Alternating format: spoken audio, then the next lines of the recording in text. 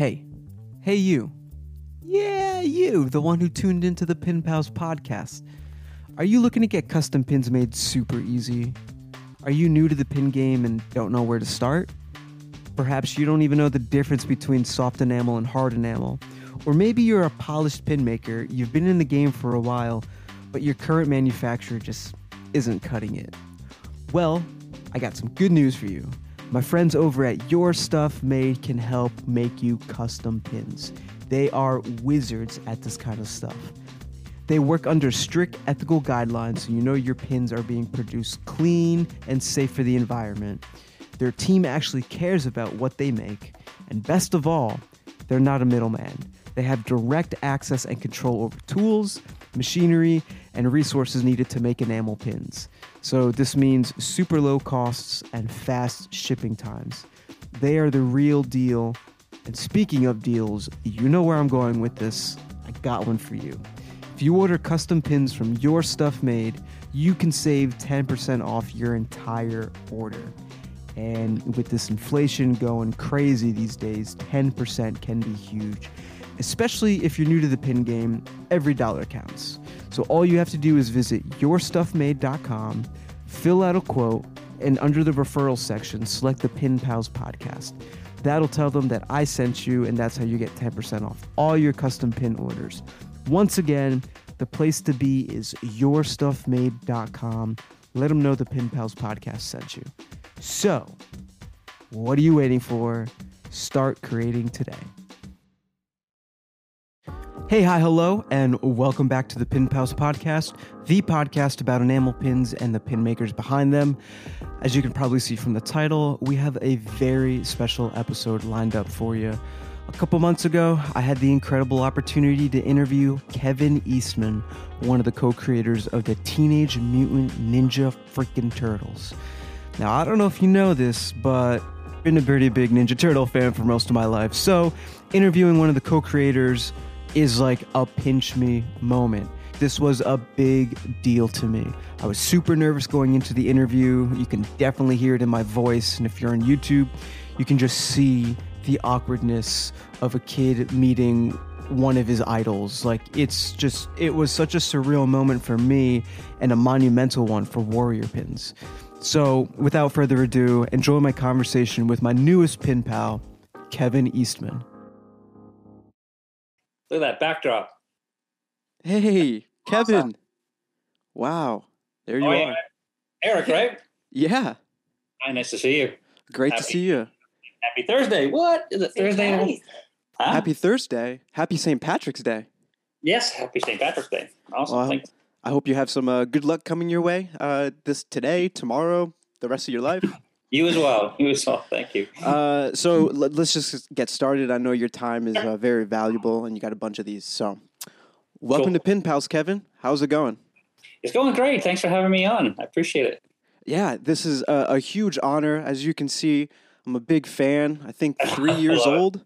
I was gifted the VHS from the first movie, got some toys for Christmas later that year, and I mean, the rest is like literally on the wall. Well, I think we're of the same mind as far as the whole collector mentality. I love my toys of all kinds, and I'm fully ingratiated in the genreism of this world we live in and love so much. I love it, and that's actually a great segue into my first question. So turtles have been around for forever.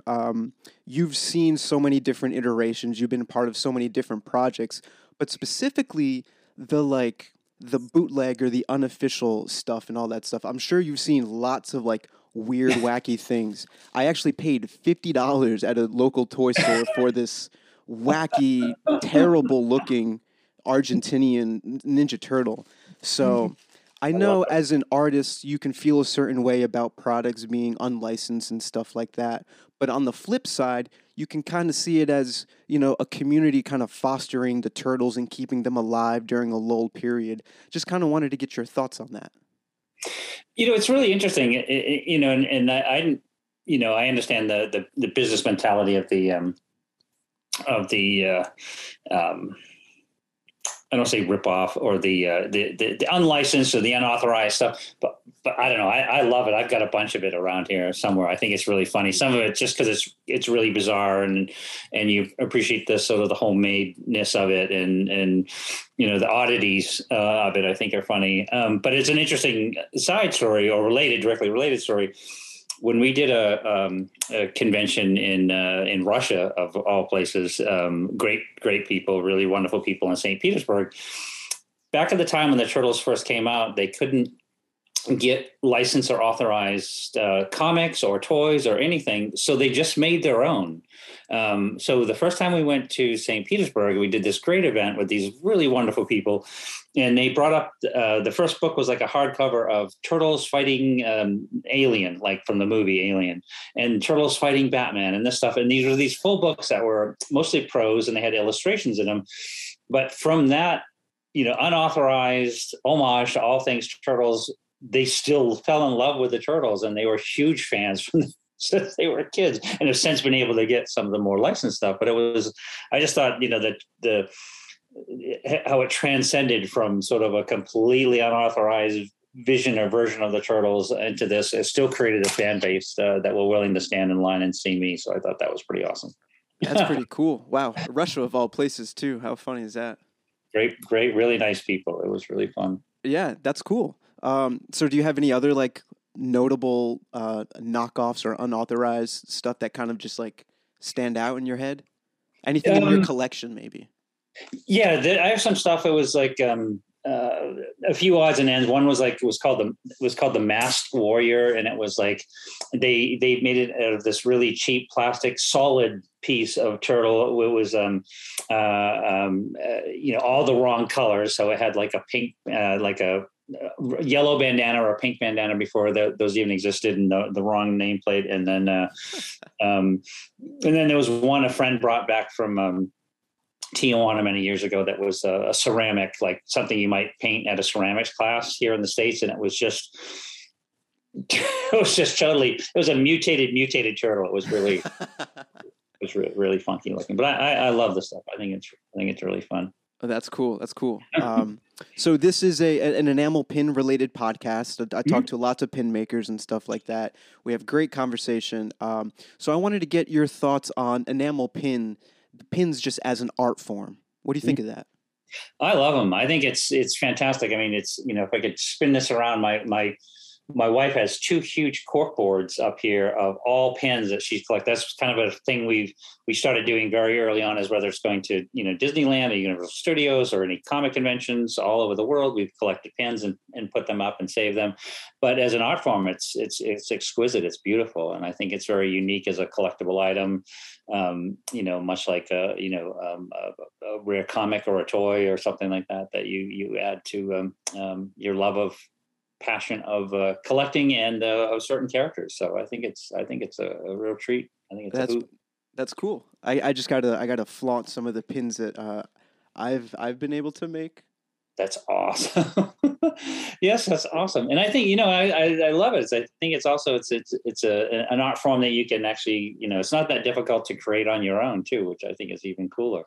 Yeah, it was just a huge learning curve and stuff like that. And I have another board just full of a bunch of other like Ninja Turtle pins that I just collected through the years, been part of the pin community for I think going on 6 years now.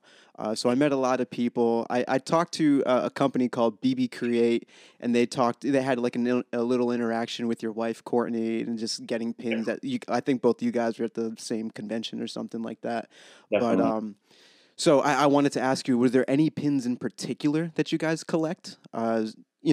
Maybe aside from turtles or stuff like that.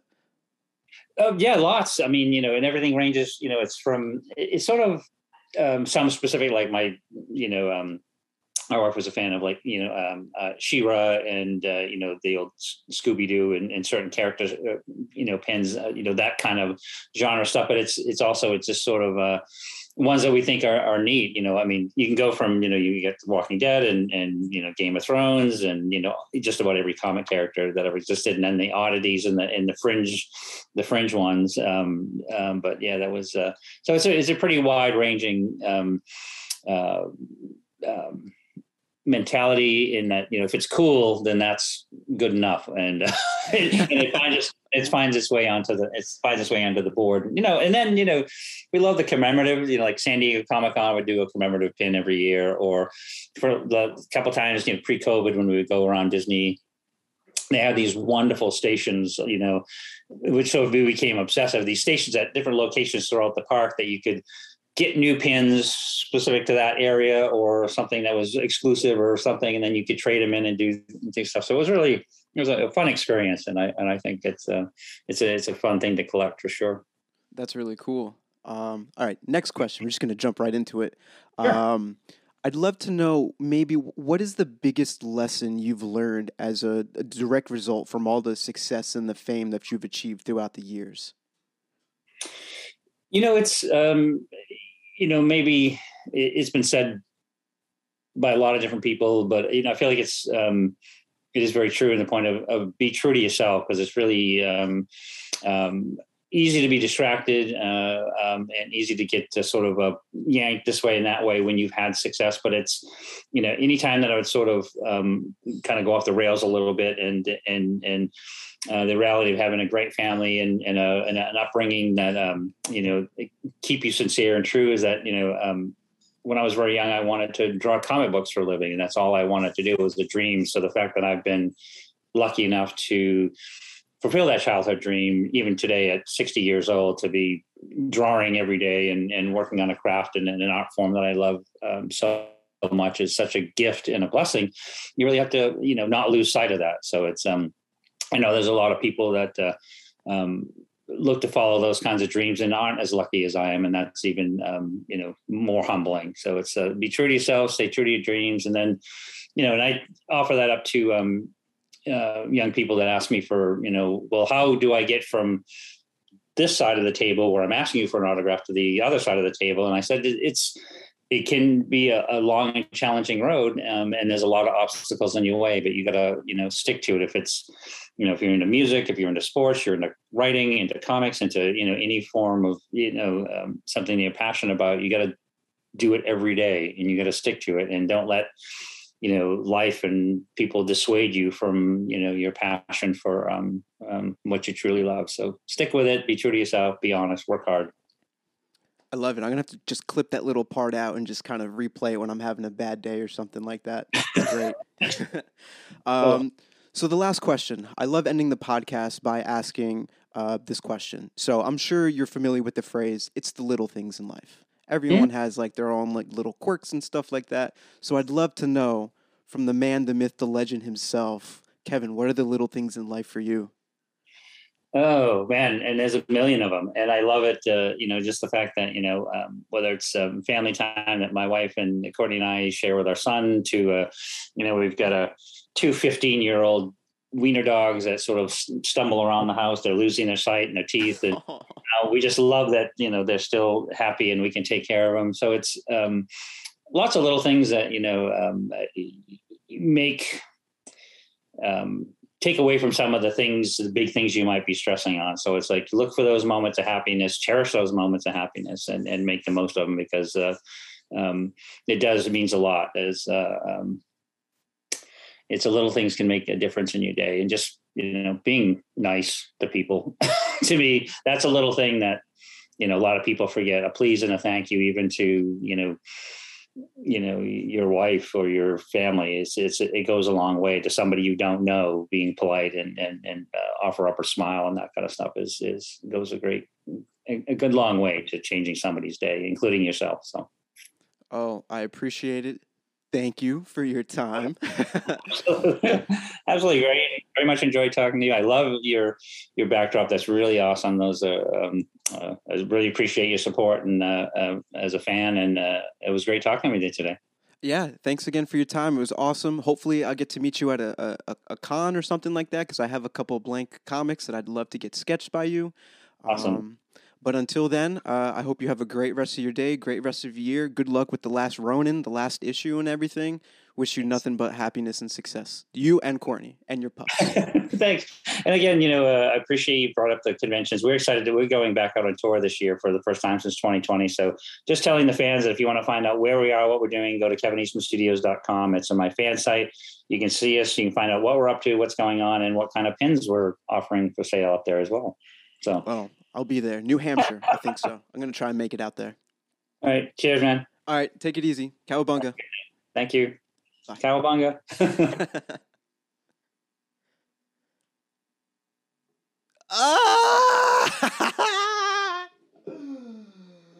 Oh my God. And there it is, my interview with Kevin Eastman. It was wild, right? Like, I still can't get over it. I was able to get his thoughts on the bootleg culture. Got to talk about enamel pins and pins as a form of art. And more importantly, finding out what the little things in life are for a legend like him. Like, I don't know if it could have gone any better, honestly.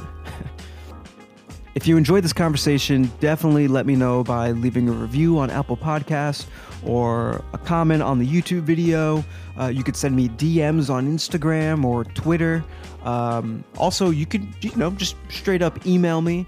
thepinpalspodcast@gmail.com is the email. But if you find yourself asking, hey, that was awesome, I want to do more to support the podcast, what can I do? Well, let me tell you, ladies and gentlemen, and everyone in between, you are in luck. You can go ahead and visit buymeacoffee.com/pinpalspodcast, and you're going to find a bunch of different ways that you can support the podcast. You can buy me a couple cups of coffee, or you could become a monthly supporter and unlock rad perks and rewards, like access to our Bumpin' Discord community, just full of pin makers. Or, you could get access to our virtual happy hours, which is another really awesome perk. Really fun. We just had a happy hour last week, and it was just, just a good time. Just lay back, hang out, and just, chat with pin makers. Thinking about doing it on a bi-weekly basis. So stay tuned for that. More updates and things like that go directly to the Buy Me a Coffee supporter. So if that interests you, the link again is buymeacoffee.com/pinpalspodcast. All right, I got a jet, but it was a pleasure. I'll see you guys next week for another episode of the Pin Pals Podcast. Peace.